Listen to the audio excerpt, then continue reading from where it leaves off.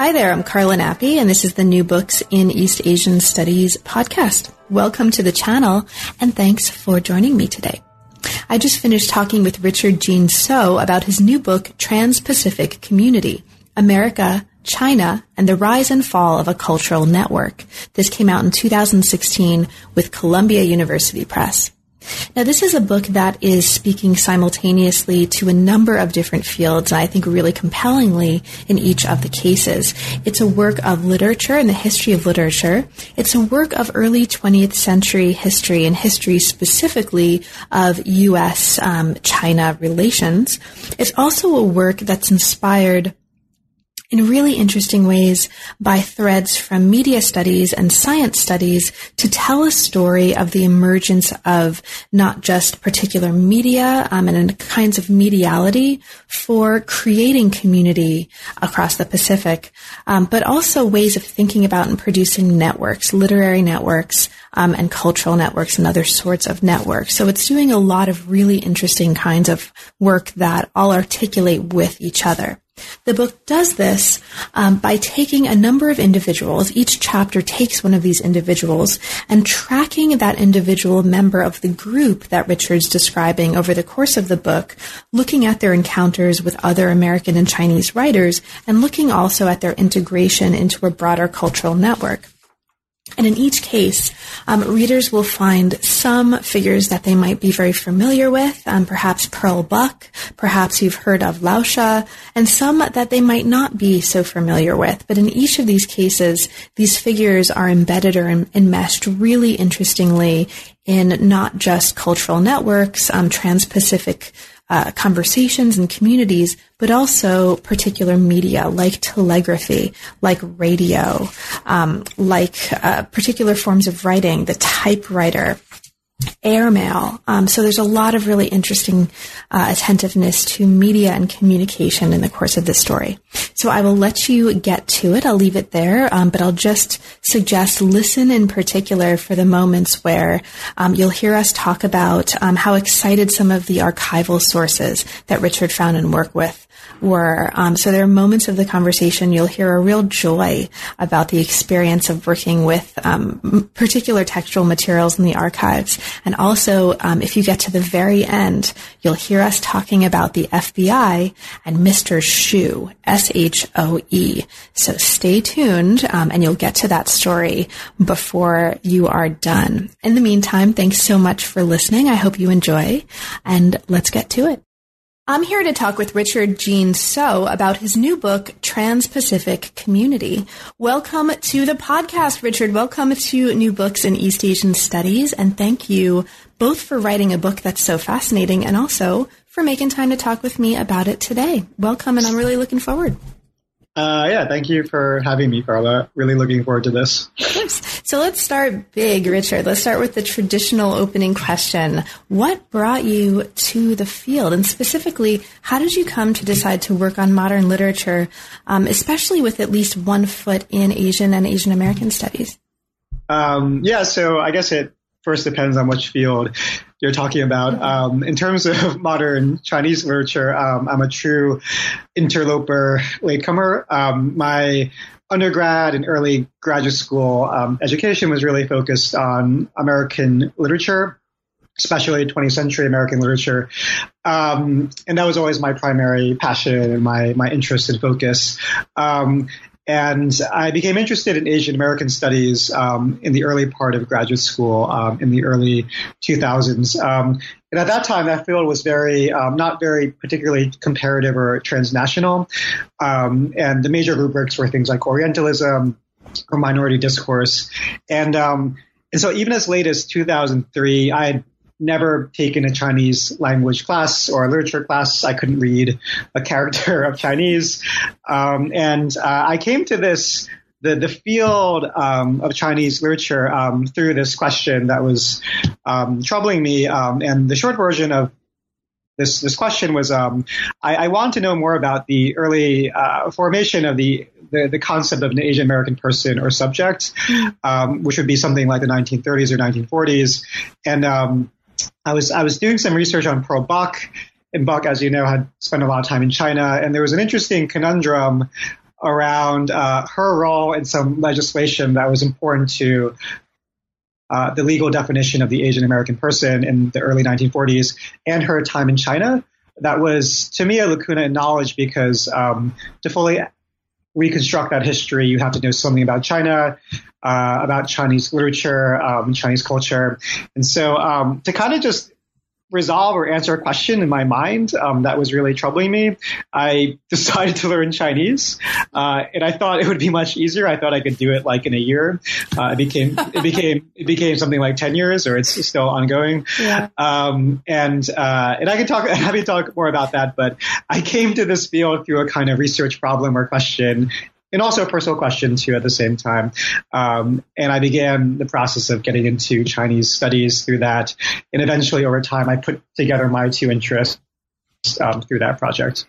That's exactly how I came to the field, too. So I completely am vibing with what you're saying. Awesome. Yeah, that's why I started working in Chinese, too. It was just I was interested in a question. So I am totally in support of that. And anybody listening right now who also has had that experience, you are in good company, and come join the team.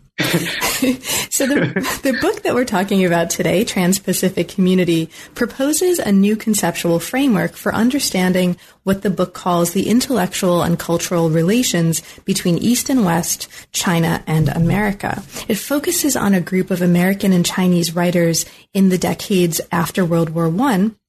And this period winds up being really important and fascinating for all kinds of reasons. You're showing here a transformation in U.S.-China relations. There were transformations in the world economy and in international politics, amongst other kinds of changes.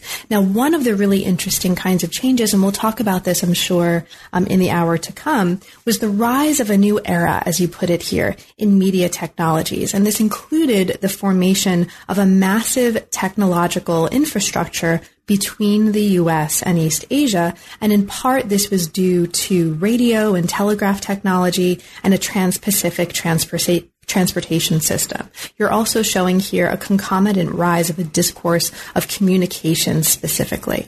Okay, so this is just to lay a little bit of a groundwork for listeners who haven't had a chance to read the book to kind of understand the foundation we're talking about. So, Richard, how did you come to this project? You've said a little bit about how you came to Pearl Buck specifically, and she's certainly one of the main figures in the book, but more broadly, what brought you to an interest in this particular problem and these particular characters as a way of understanding this problem? Thank you for that summary to the project. That's a very pithy and good summary.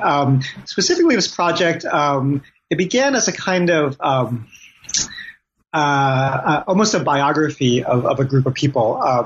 The project began with this interest in Pearl Buck. I was very interested in the early 20th century just because it seemed like I wanted to know more about, again, the emergence of Asian American culture, which tends to be located in the 1960s and 1970s.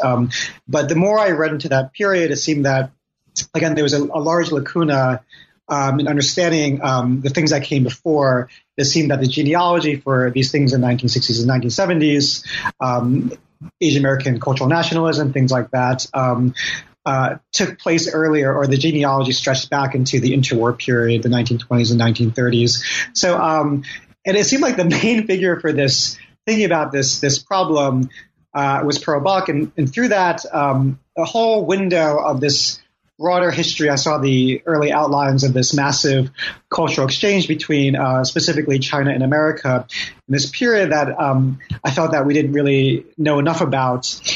And so I began with Buck, and then I spent a lot of time just looking at her social networks, her cultural networks, her coterie, and one by one figures kind of came into view. Something I do in the book is I try to start each new chapter by showing like a very concrete link between the previous chapter's main protagonist and the next chapter's protagonist, to give a sense of really the sense of coterie or connections between these figures.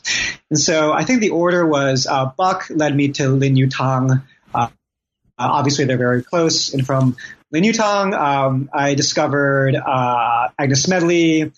from Smedley, I discovered Lausche, and then from Lausche, I discovered Paul Robeson, and it became a really emerged as a very coherent, interconnected community, which itself is very interesting because these are very different people.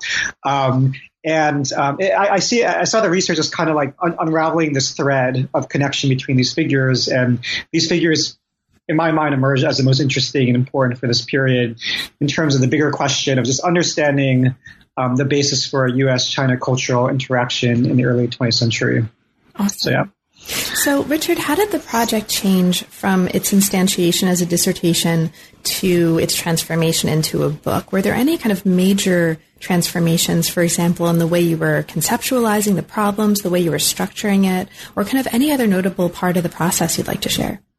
Actually, I'd love to talk about this at length because there are major transformations. And here I should thank my colleagues at the U of Chicago English department because they really pushed me to really expand and enrich the project organically. How this happened, so I wanted to revise it, but more than just for the sake of revising it, the substantive intellectual development that happened was the dissertation was really just a study of political and literary exchange with these four figures. The Robeson chapter I had not yet figured out for the dissertation. So for these, basically two Chinese writers and two American writers, so Smedley and Bach and Lin Yutang and Lausche for the dissertation. And I was tracing these patterns of, again, political and literary exchange. A lot of that made it into the book. But what I figured out once I graduated that this mode of interaction was really distinct from 19th century versions of U.S.-China interaction, the majority of which is really rooted in Orientalism, kind of like exotic or Occidental forms of perception. And it's just intuitively I want to figure out why that model changed in the early 20th century. And the more I thought about it, and also just a very intuitive explanation is that it was easier to communicate and encounter people from China or America on the opposite shore starting roughly after World War I. And then I was doing a lot of reading and media and communications history. And then I did a lot of research into the Trans-Pacific, its version of media and communications history. And the missing piece, so if I would describe it as if the dissertation had kind of two legs of a table, say political and literary history, media history kind of provided the third leg, kind of made the other two parts make sense. Mm-hmm. And that, as you're describing in your really nice description of the project, the major revolution in the early 20th century for the Trans-Pacific was the creation or the availability of these new technologies that made a kind of interaction suddenly possible, that you could communicate very quickly with people very far away, and tropes of Orientalism start breaking down because once you can, interact with people very different from you, you start seeing them less as exotic oddities and more people you can talk to, share ideas with, and collaborate. And that to me was the missing explanatory component for why there was all this cultural exchange happening in the 1920s. It's because suddenly it was easier to talk to people really far away as a kind of shorthand. So, yeah. This is a great way to start getting right into it. So let's actually take this point about media and media and communications histories and use this as a way to start diving into the book. So a central claim of the book is that, and this is in the words of the book, literary histories of U.S.-China cultural encounter in the 20th century must also, in part, be histories of media. And this is true. I mean, we see this coming up throughout all of the chapters of the book. It's a really strong element of the kind of collective arguments that the chapters are making, and also the contributions I think they're making to a number of different fields. So the book recasts the Pacific in the 20th century as what you call a site of mediation. And you develop a notion of what you call textual mediation as a way of developing this idea of the Pacific as a site of mediation. So as a way of starting to get into or further into the ideas of the book, Richard, can you talk about this notion of textual mediation and its significance for the work that you're doing with the book in terms of media studies? Yeah, thanks. Actually, those two sentences are two of my favorite lines in the book. So I love that. Oh, great. So thank you for that. So this was a long process, as you know, as someone who's written a serious academic book, that you write the chapters, and then when you're trying to come up with the higher level concepts, it takes a long time for things to crystallize for the book's introduction and the framing. I knew as I was writing the chapters that the Orientalism framework was limited for what I wanted to do, but more importantly for the materials I was working with and the stories I was discovering. And I should also say that I was really always drawn to Orientalism. I actually studied with Edward Said before he passed away in graduate school. So that was a very powerful framework for me. And it's only through discovering this history that I realized it demanded a different kind of methodology, a different conceptual framework. And it came together, I would say. I was looking for an account of literature in a transcultural context, not based on representation, and a keyword that is opposite to or supplemental to representation, of course, is mediation. If you're not representing something, you're kind of mediating two things with a text. And I would say the linchpin for helping me figure this out was really reading deeply into Bruno Latour's work, who, as you know, is very important for media studies and thinking about objects and how they mediate relations between humans and other objects and things like that. And I read some really great work in the history of science by there's a great book on the broker world, I think, by Simon Schaper, Del Borgo, and some other people. So it was really from the history of science, people working out of the Latourian framework for thinking about, also Peter Galison, thinking about how scientific innovation happens through these trading zones of ideas and actors and objects, kind of enabling those connections between different ontologies and epistemologies and so forth. So that was really helpful for me to start thinking about books as objects in the world, physical things that help to mediate the relations between things that are very different. So say America and China, or American-Chinese concepts. But I should say specifically, the kind of on-the-ground trigger for this was discovering Lao She's handwritten manuscripts for Sishi Tongtang, 4 Generations Under One House, where I talk about this in the book chapter, but where the page itself became the site by which Lao She and his translator really worked out ideas. And I really started seeing books and pages as physical things where that aren't just, like a representation of China, but the place really where writers can really work out ideas about China and become a much more complex account of China that's not just based on representation. I would say, it was readings into a certain tradition, a Latourian framework, combined with some just archival documents I was finding that kind of trigger this conceptual framework of textual mediation as something that would allow me to think outside of Orientalism as an interpretive apparatus. Great. Now, as someone, I love that you just mentioned all this stuff, because as someone who spends a lot of time in STS or science studies, one of the things that was really striking to me as a reader was the way that you were invoking and using this idea of networks, right? And this definitely comes up, and hopefully we'll have a chance to talk about this at more length in this chapter 5 that you are kind of alluding to, where you talk about Lao She's work and the notion of a literary network, but specifically these archival materials from Harvard's Radcliffe Library, which were like these draft materials for the co-translation of this book you just mentioned, Sishi Tongtang, translated as The Yellow Storm.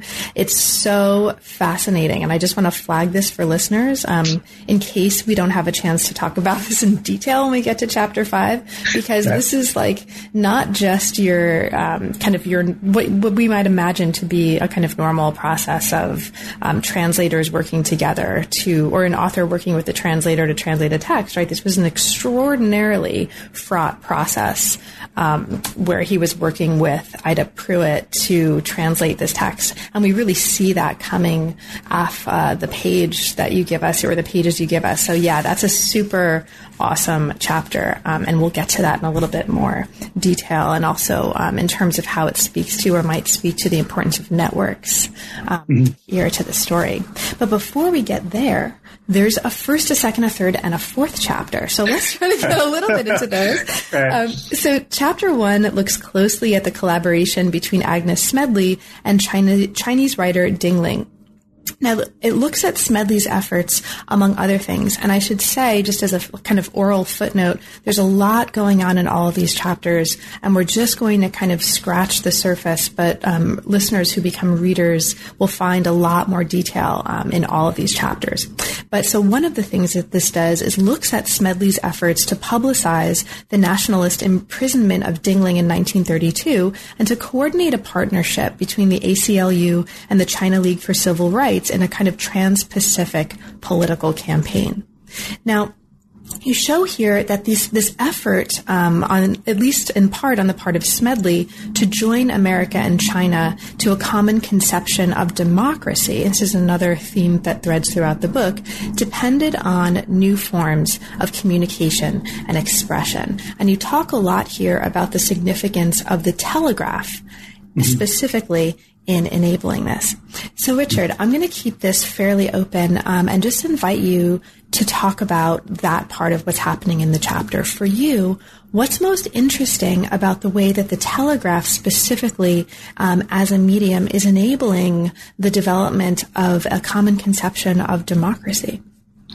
This also came as a surprise in the archive that I was led by the materials, in that initially it began as a study of a group of American intellectuals associated with the American Civil Liberties Union, so Roger Baldwin and Agnes Smedley, basically hashing out ideas with Chinese intellectuals, so Song Qingling and Ding Ling on behalf of Ding Ling, trying to figure out how to make a case, a legally rigorous case for Ding Ling's civil rights, to possibly put pressure on the KMT to free her from prison, that her civil rights were being violated. So, in the initial version of that chapter, this was a dissertation version, I just was looking at their correspondence, and I was interested in the kind of political theoretical arguments that they were trying to figure out. How could someone in China be eligible for a Western concept like Western democracy, Western civil rights? How do you extend that concept outside of the United States into, say, semi-colonial Shanghai? So that was really interesting to me. But I really started noticing that a lot of this was happening over telegraph.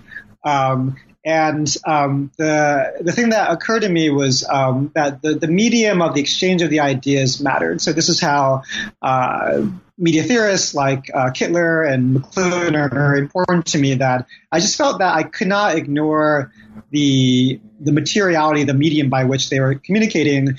And I found some interesting things, that the telegraph was very important in that the speed by which it enabled the exchange of ideas was very important. And the form of the telegraph itself became a mechanism to make certain appeals, in that they used kind of like telegraphic language to make these claims or these arguments, or just the condition of Ding Ling's imprisonment more vivid, such that the telegraph, as compared to, say, a novel or just a newspaper article, could be more powerful in conveying this political outrage and crisis to a broad number of people, because a lot of these telegraphs were circulating between large groups, like large factions of leftists in various countries, including Russia, which I never got into. I wasn't able to.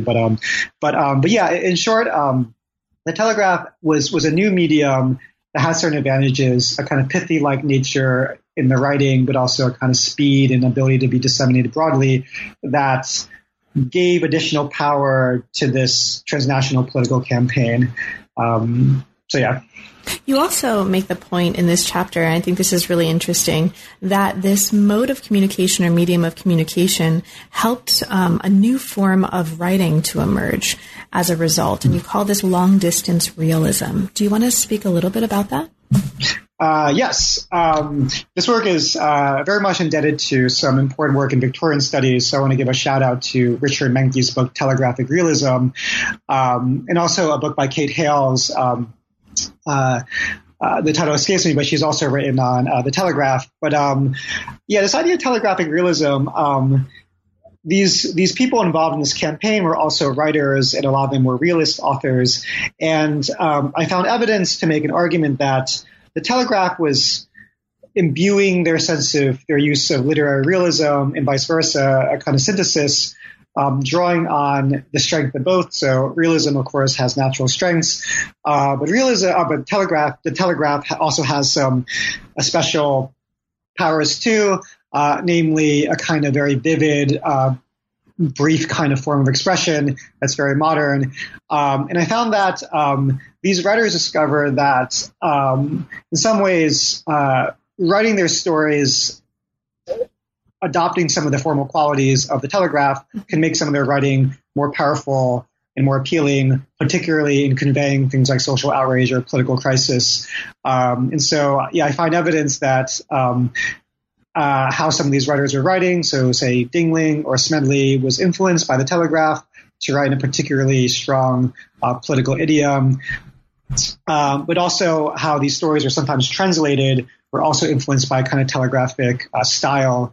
And all these just added up to a kind of what I would call long-distance realism, which is a form of realism that is sort of mobilized by telegraphic ethos to make it travel very far and wide like a telegraph.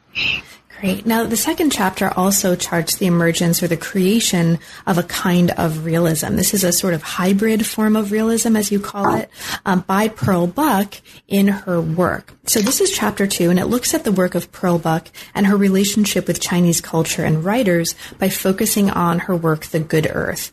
Now, you show here that she's creating this hybrid form of realism that mixes American realism and the classical Chinese novel, with the water margin being an especially important example of the classical Chinese novel that she's working with. And you talk a lot about her engagement with the water margin in this chapter. So she finds a kind of what you call latent democracy in the water margin. And this is all part of a larger point of this chapter where you are showing us that through her novel, The Good Earth, she's developing and describing a kind of natural democracy.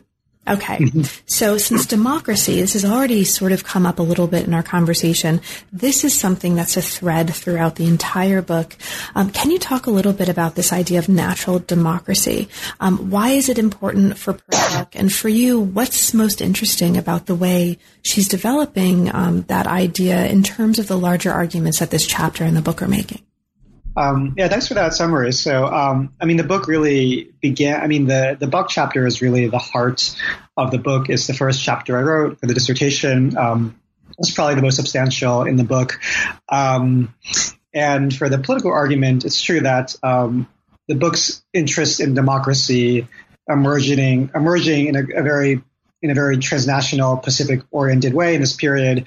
That's one of the central claims of the book. And you're precisely right that the book chapter does the most work in articulating this. And the discovery that I made, which was really the first discovery of all the research, starting with the dissertation, and what I found most compelling about this project is precisely that in the early 20th century, a lot of Chinese intellectuals were already rereading Shui Huzhuan as articulating a kind of latent democratic ethos that resonates with Western accounts of the democratic ideal in the 1920s.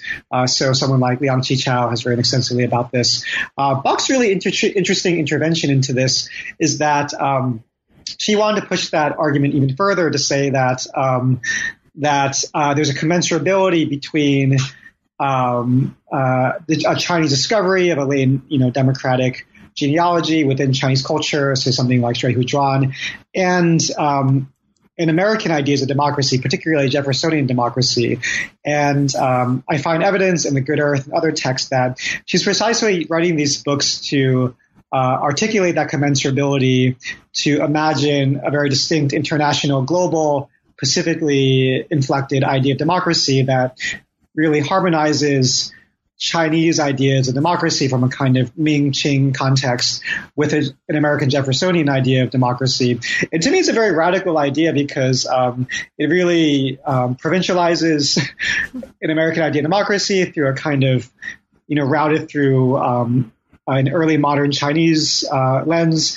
So it's particularly that synthesis I find most interesting, that Buck was really intent on revealing that synthesis, that unification of Chinese and American notions of democracy, but particularly through an early modern or 17th, 18th century genealogy. So very, very surprising, to me, very interesting. Great. Now, the chapter is also doing a bunch of other kinds of work, and we won't have time in the context of this conversation to talk at length about it, but I just want to flag some of that for listeners. The chapter, in addition to doing all the kinds of work that you just described, is also tracking Buck's novel's reception in China and America as a way to understand the Pacific book trade. And this is a trade that was made possible going back to the significance of media, just briefly, as you say in the book, by new developments in airmail, which I think is really interesting. You talk here about the ways that the circulation of the book between the U.S. and China created feelings of what you call historical simultaneity between the two. So that's another really interesting part of what's going on here.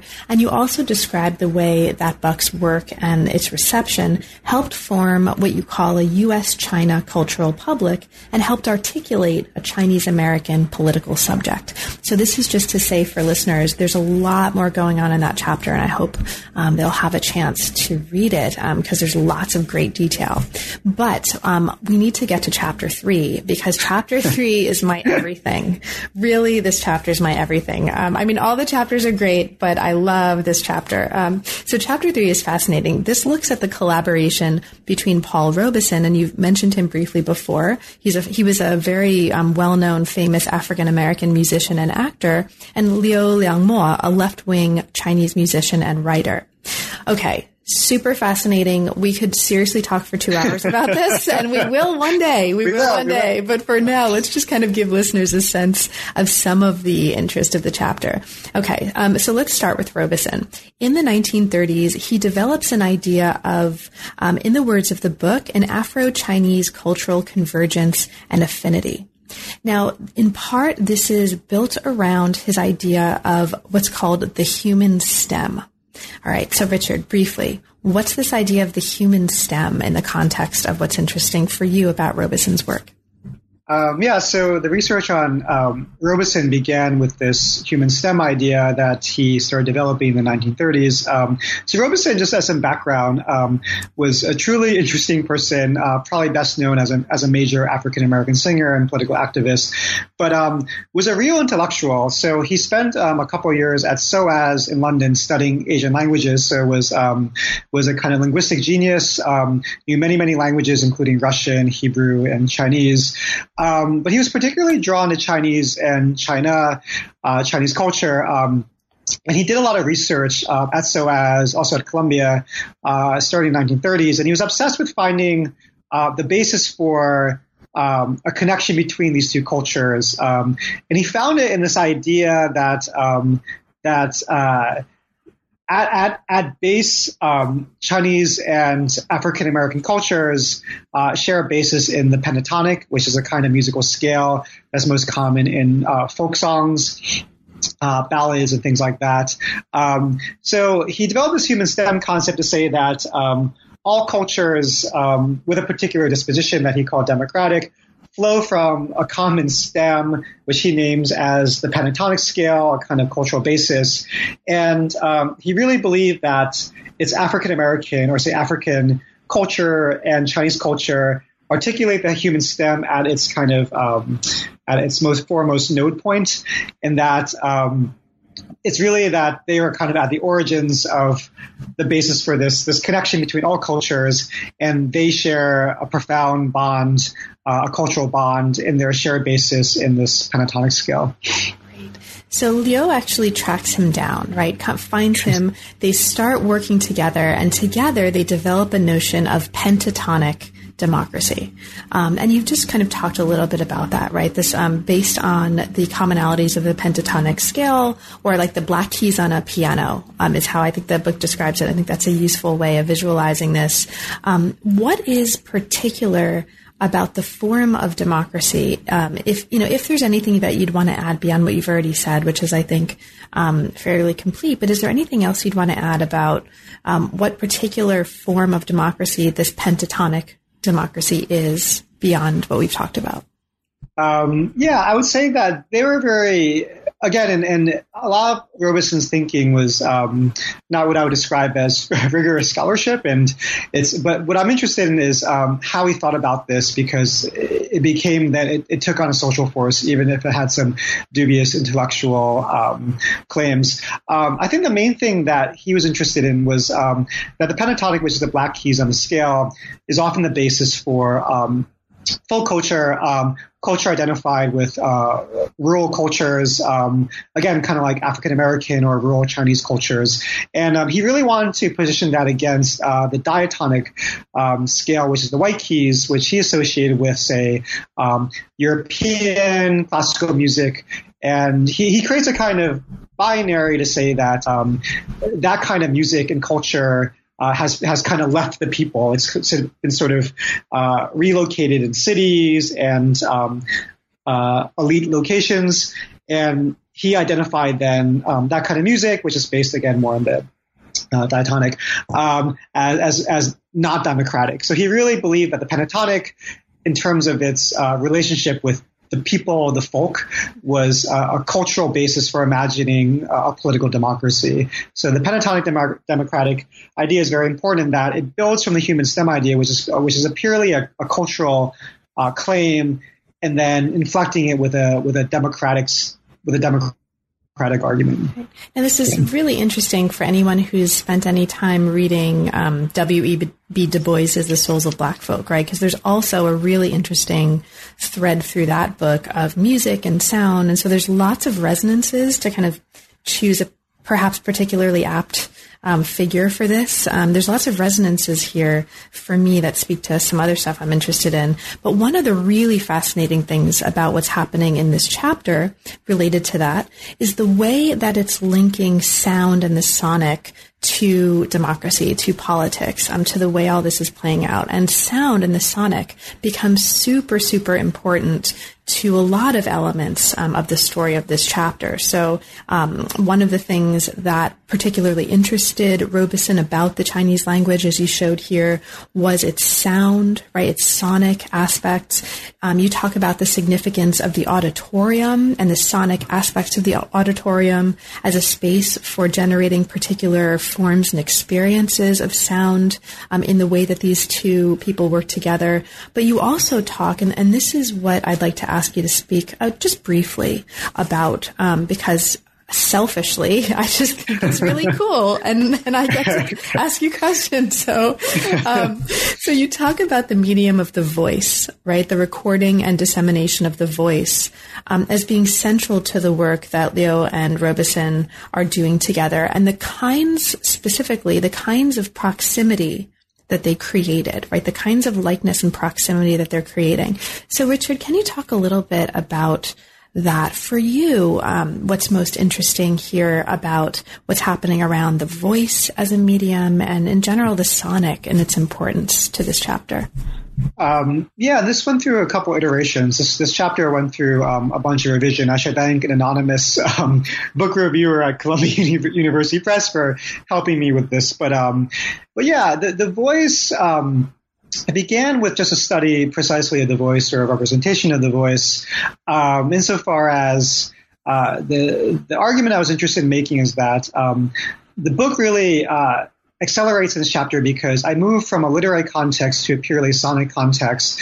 And the claim is that when we move out of what is often called a letter modernity, so books, printed books and novels and things like that, the possibility for new juxtapositions and combinations of otherwise antithetically defined things like Black culture, Chinese culture, can somehow have more mingling and fusion once you leave that lettered modernity and move to a sonic context.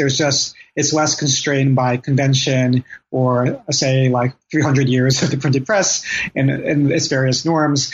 That's how it began. I was really interested in the kind of liberating force that the voice would have, just sort of singing, that Robeson singing Chinese or Liu Liangma singing African American gospel in Chinese, that there wasn't a sense of violation, that the voice itself could contain this juxtaposition in a very liberated way. So that was the first part of it. The second part of it, though, was the media question, which is, despite that, there is a kind of shock or surprise to see a black man singing in Chinese, which was the case in the early 1940s when Robeson performed these songs in concert. And that's unavoidable because that starkness, that surprise, is I think just intuitively and historically was surprising.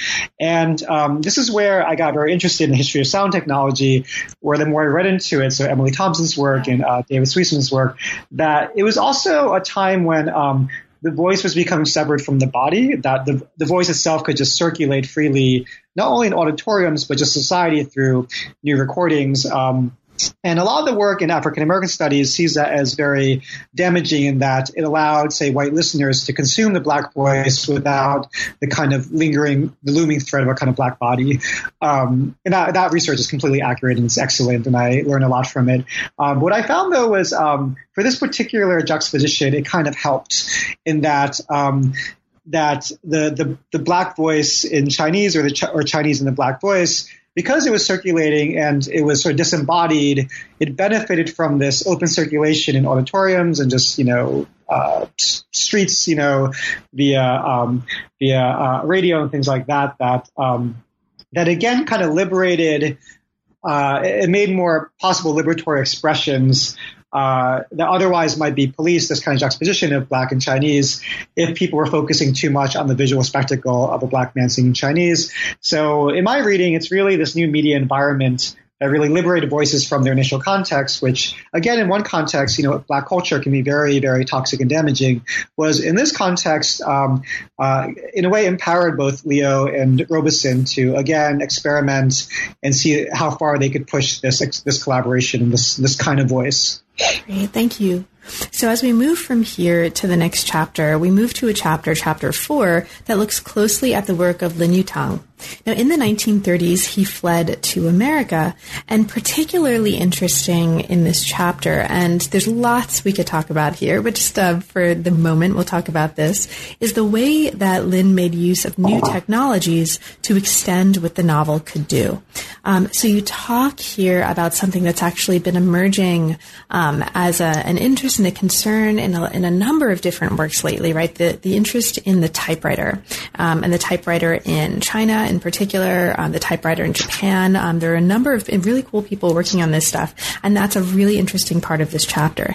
But that's part of a larger argument that you're making here for the emergence of what you call typographic ethnic modernism on the part of Lin Yutang. So that's actually what I'd love to hear a little bit more about as we explore this chapter, Richard. Can you talk about this idea of typographic ethnic modernism and its connection with Lin's work, but also its connection with the larger, perhaps, goals of the book methodologically? So first, you're completely right that there's a lot of new interest in the Chinese typewriter. Here I should really give a shout out to a few scholars and friends of mine, Tom Mulaney, Jing Su, and John Williams, who have done really fascinating work on the Chinese typewriter, and listeners should all check out their work. I'm indebted to their research. The way that it entered my specific work on Lin Yutang is, I first came to thinking about Lin Yutang in the context of this literary and political context, where I was very interested in his collaboration with Pearl Buck and Richard Walsh, his publisher and his editor, in writing basically the first what was marketed in the public as the first Chinese American novel called Chinatown Family, which was written in the late 1940s. And Lin was pressured by Walsh and Buck to start writing about Chinese people in America because of this domestic turn after the war in American culture, they wanted to basically sell books. And so I was struck by he was being forced to write in a particular way that I would call a kind of ethnographic style, which is common for Asian American writers based on expectations of publishers to say that publishers say like what you should write about is yourself because there's this ethnographic impulse or mandate by publishers, and so we see that happening in Lin Yutang. And in the first version of this chapter, I find some really interesting ways that Lin is pushing back on Buck and Walsh to what they wanted was just a kind of traditional realist book about Chinese people living in Chinatown, But Lin was really an experimental, interesting writer, and he was very interested in modernism. And so I found some interesting ways he was deforming their expectations for what an Asian American novel should look like based on his sort of experiments with modernism. The way that the media stuff came in is precisely when I was revising this for the book after dissertation, I again found media studies, media history allowed me to kind of extend and ramp up the argument that I was already making if I looked at things like materiality or technology. And specifically, I found that it was his failed experiment in building a typewriter gave him his best ideas for creating a very interesting writing style for Chinatown Family that would defy the realist style that Walsh and Buck really wanted him to adopt. And the way I describe this is when Lin resorted to technology, it kind of interrupted or disrupted standard ways in which East and West would relate to each other, in that his writing became much more experimental. He was able to play with language. He was able to mix Chinese and English words in really novel ways. So I would describe it as technology provides a leverage to do really interesting transnational things that kind of defy the mandates or expectations of nation-based cultures or ideologies. And so I put those things together for this typographic ethnic modernism to say that ethnic modernism is one thing, but when it's animated by a technological impulse or ethos, it becomes even more experimental and interesting. Right. And so one of the things also related to this that the chapter is doing is showing the ways in which print technology was considered to be a way to democratize China and to develop an idea of what you call the Republican Chinaman here. So this is in the title of the chapter, and it's also a really important figure here in this context. Did you want to say anything more, Richard, about this particular notion of the Republican Chinaman as it's animated here? It's kind of an elaborate argument. I'll try to explain this in a way that doesn't sound ridiculous. But the main idea is that how it all came together is Lin Yutang in the 1930s back in China had a lot of interesting ideas about how to imagine a democratic Chinese subject. And the main thing is he believed that, stemming back to writings by John Dewey and the Young Americans who he studied with and he knew well in New York when he studied at Columbia, that the key to at least a culturally democratic disposition for anyone is the ability to have free and open expression and communication. Mm-hmm. And he really wanted to, in his own writing, model an idea of a Republican Chinaman, a fully democratized Chinaman through a kind of liberal ethos by producing a writing that was fully expressive. So his real conflict with Buck and Walsh was that they were trying to really constrain his ability to express himself when he was trying to do much more interesting modernist typographically experimental writing. And so not only creating the image or the representation of this figure in his writing, he also wanted to materialize a kind of practice for himself that would express a kind of democratic ethos for a Chinese writer that would amount to something that he called, again, a Republican Chinaman. So it's basically a cultural idea of democracy that what makes someone democratic is this ability for free and open expression, particularly through creativity and writing. Awesome. Thank you. So now we are coming to Chapter 5. This is the last body chapter before the epilogue, and this is where we get the case that we were talking about before that's so interesting in terms of the archival materials that you were working with. This is a chapter that looks very closely at Lao She's visit to the U.S. from 1946 to 1950. And one of the first ideas that comes up here as a way of kind of motivating why the U.S. State Department might have been interested in inviting Lao She to the U.S., how that resonance might have worked, is the notion of propaganda or xuanquan. So can you talk a little bit to kind of start us off in our exploration of this chapter about Lao She's notion of propaganda, or what we're translating here as propaganda, and the ways in which that's articulating with broader notions that facilitate this exchange? So the research began with such a crazy historical incident or paradox, which is as late as 1946, the U.S. State Department invited Lao She, fairly well-known leftist at the time, to be a guest of the state.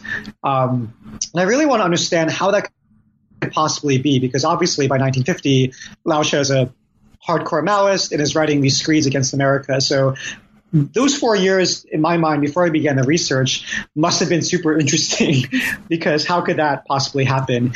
And to your question about propaganda, or rather xuanquan, and I do make the point that's not a great, in this context, not a great translation, because it's precisely that the State Department and Lao She had essentially, or they believed essentially, commensurable ideas of the social purpose of literature, which is to disseminate particular ideologies, which in one frame we could call propaganda. Here I call xuanquan because it's more of a harmony between aesthetic practice and political practice. But yeah, I did a lot of I discovered a lot of interesting correspondence between Lao She and U.S. State Department officials in State Department archives, where they had a lot of really great correspondences where it was clear that they were on the same page in terms of understanding literature's relationship to the state's relationship to literature, precisely through the idea that its purpose is to bear ideology and spread it broadly to across the face of the earth. And so I name this as xuanquan, Lao She obviously called it xuanquan, but I say that the State Department also had a very xuanquan idea of the function of literature that could also be called propaganda, but at the time I think that idea was dissonant from how we think about propaganda today. So Lao She is working with a group of American writers in this chapter based at the Yaddo colony. And in particular, he's working with Agnes Smedley and Ida Pruitt. But Ida Pruitt, the relationship that he develops as co-translators with Ida Pruitt, as we've mentioned briefly earlier in this conversation, was really fascinating. So they worked together to translate his novel 四世同堂 into English. And the account of their process is actually fascinating, and the ways that you're kind of drawing some of that account from the archival materials we were talking about is also really fascinating. So for listeners who haven't had a chance to read the chapter, Richard, can you talk a little bit about what you take to be some of the most interesting aspects of their process of co-translation and the way that you are kind of drawing some of that out from these materials from the Radcliffe Library? Yeah, I would say the most important thing I learned about doing this research is it really put into question my ideas of authorship, in that that their collaboration was so intimate and so close, and this was part of the problem because then who gets credit as the author? But they were really not just co-translating but co-writing together. And the story is really transformed. So the English language version, The Yellow Storm of 四世同堂, is quite different from the Chinese version. And I think you can really think of the English language version as itself a kind of autonomous novel. Another important thing, and I feel like this is a real challenge for Chinese literary history, that I find it amazing, truly amazing, that through this process, one of Lao She's well-known novels called The Drum Singers was originally written in English, which is amazing. And then later he translated it back into Chinese. And when I did research, no one really talks about that. But that novel was really written in this hothouse of co-translation, where Lao She had a lot of ideas and he worked them out with Pruitt. But it was originally written to be published in English, and the original manuscript is an English language text. And so the fact that a canonical novel in Chinese was originally written in English is, again, mind blowing to me. If someone said Mark Twain, like Huck Finn was originally written in French, that'd be completely insane. So yeah, I think, and I think there's a lot of examples like this within these circuits of transnational collaboration that I think should, not only in the Chinese context, but just in literary history in general, that I think should put a lot of pressure on how we define national literatures and even what an author is. So Pruitt actually doesn't read Chinese, right? So, yeah. she's fluent in spoken Chinese. So am I getting this right, that they would sit together and he would speak and she would write down or sort of translate the English version of what she heard him saying, right? Is that? Yes. Okay. So this was really fraught, as we were talking about before, because it seems that Pruitt wanted to kind of Americanize, or wanted to avoid Americanizing the work too much, which winds up producing a kind of Chinglish that he wasn't super happy with, right? So right. Can you talk a little bit about those kind of competing interests among the co-writers or co-translators? The main thing is Pruitt was an old-fashioned Orientalist in the good sense, in that she was a good scholar of China. She knew a lot about China, had excellent spoken language skills, and just really loved China in the good old-fashioned idea of Orientalism. But obviously this is at odds with Lausche, who in some ways had some modernist ambitions, and definitely had a modern notion of China. And so his ambitions was really to write things in Chinese and to translate them into English to count as very interesting modern literature. So a novel like Divorce, to me, is a very interestingly, very stylistically and content-wise interesting novel.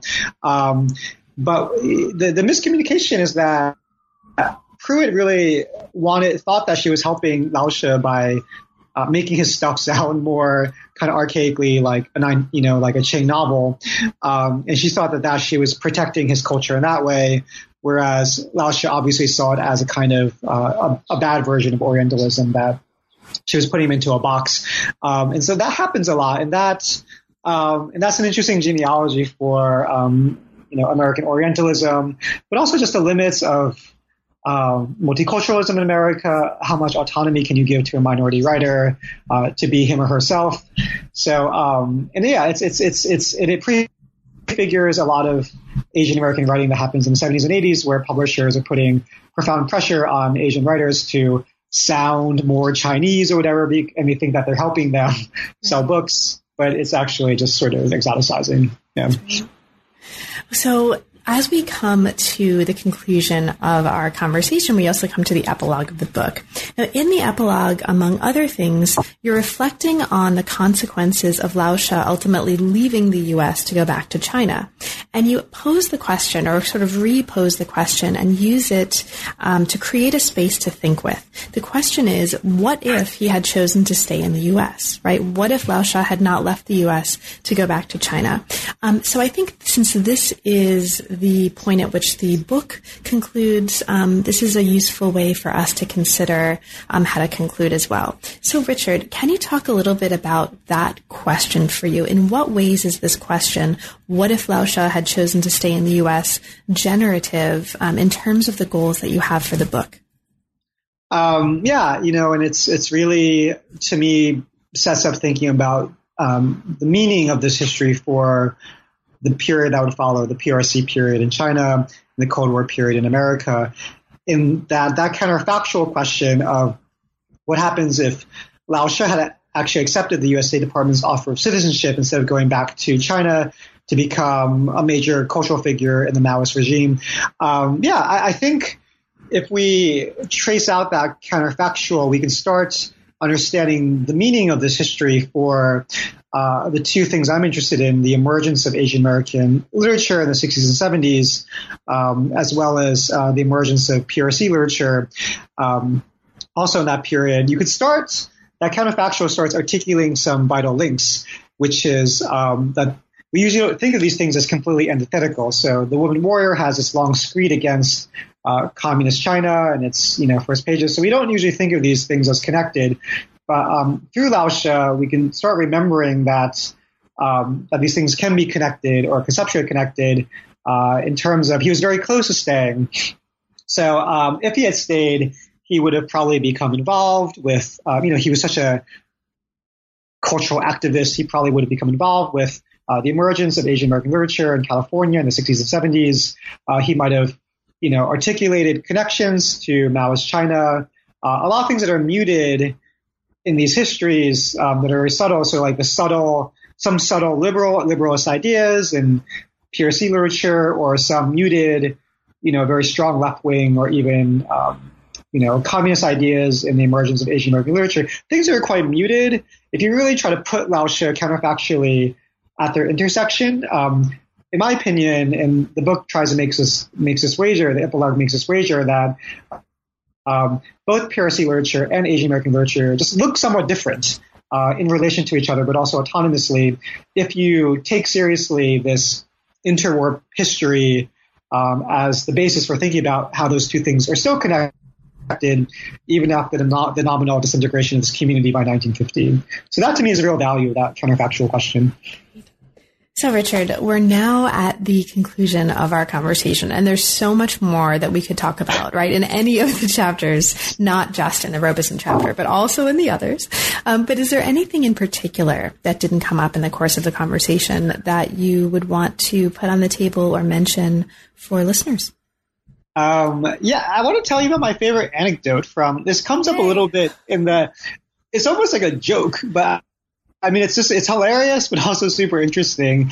And I think it's a good example of the delights I found in doing the archival research. And so, Carla, I know you do extensive archival stuff. It's a real joy doing that work, because I always say the archive is always more interesting than the stuff you can imagine in your brain. Right. It's just crazy.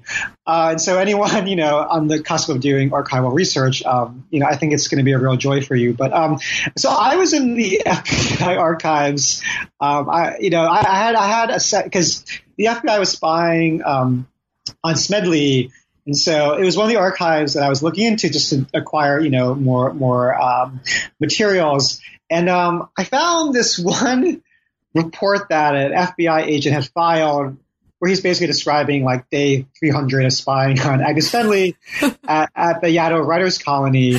And then he kept on saying, he's like, in one of his notes, he writes that Smedley is spending a lot of time with this Chinese friend named Mr. Xu, Mr.Shoe, literally Mr. Xu. And he keeps on talking about Mr. Xu, and like Mr. Xu is like some well-known leftist in China. We have to keep an eye on this Mr. Xu.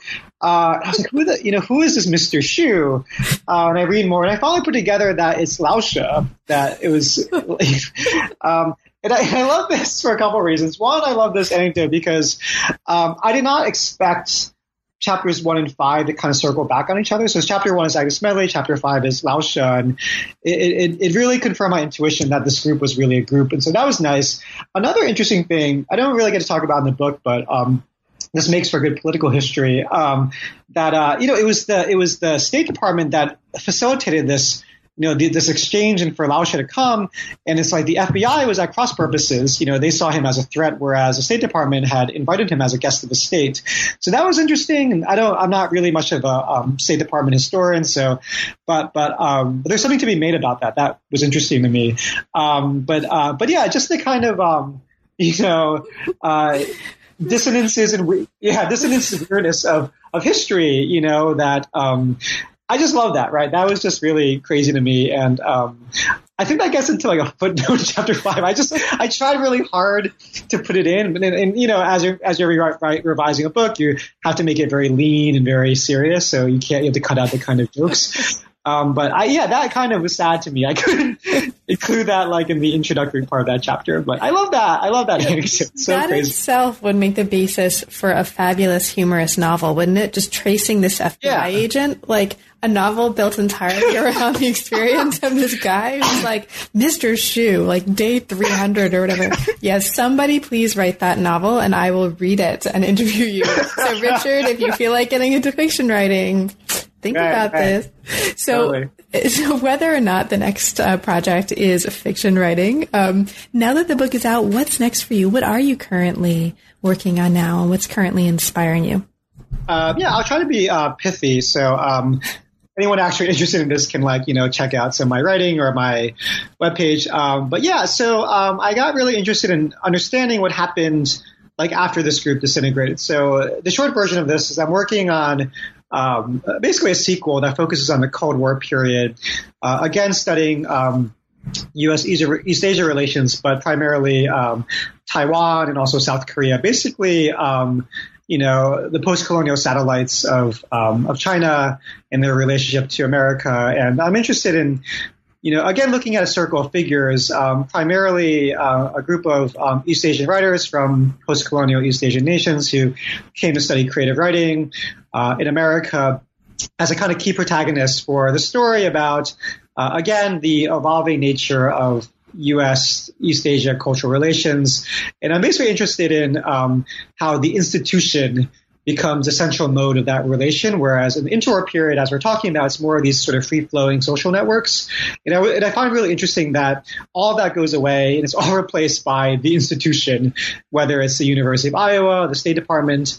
And but I'm also interested in the continuities. I think we often think of 1950 as this radical rupture in history, but we can already start seeing in my chapter 5 the seeds of the importance of the institution as brokering those relations. Mm-hmm. So I'm interested both in the discontinuity and continuities with the transnational interwar period, with the sort of institutional Cold War period.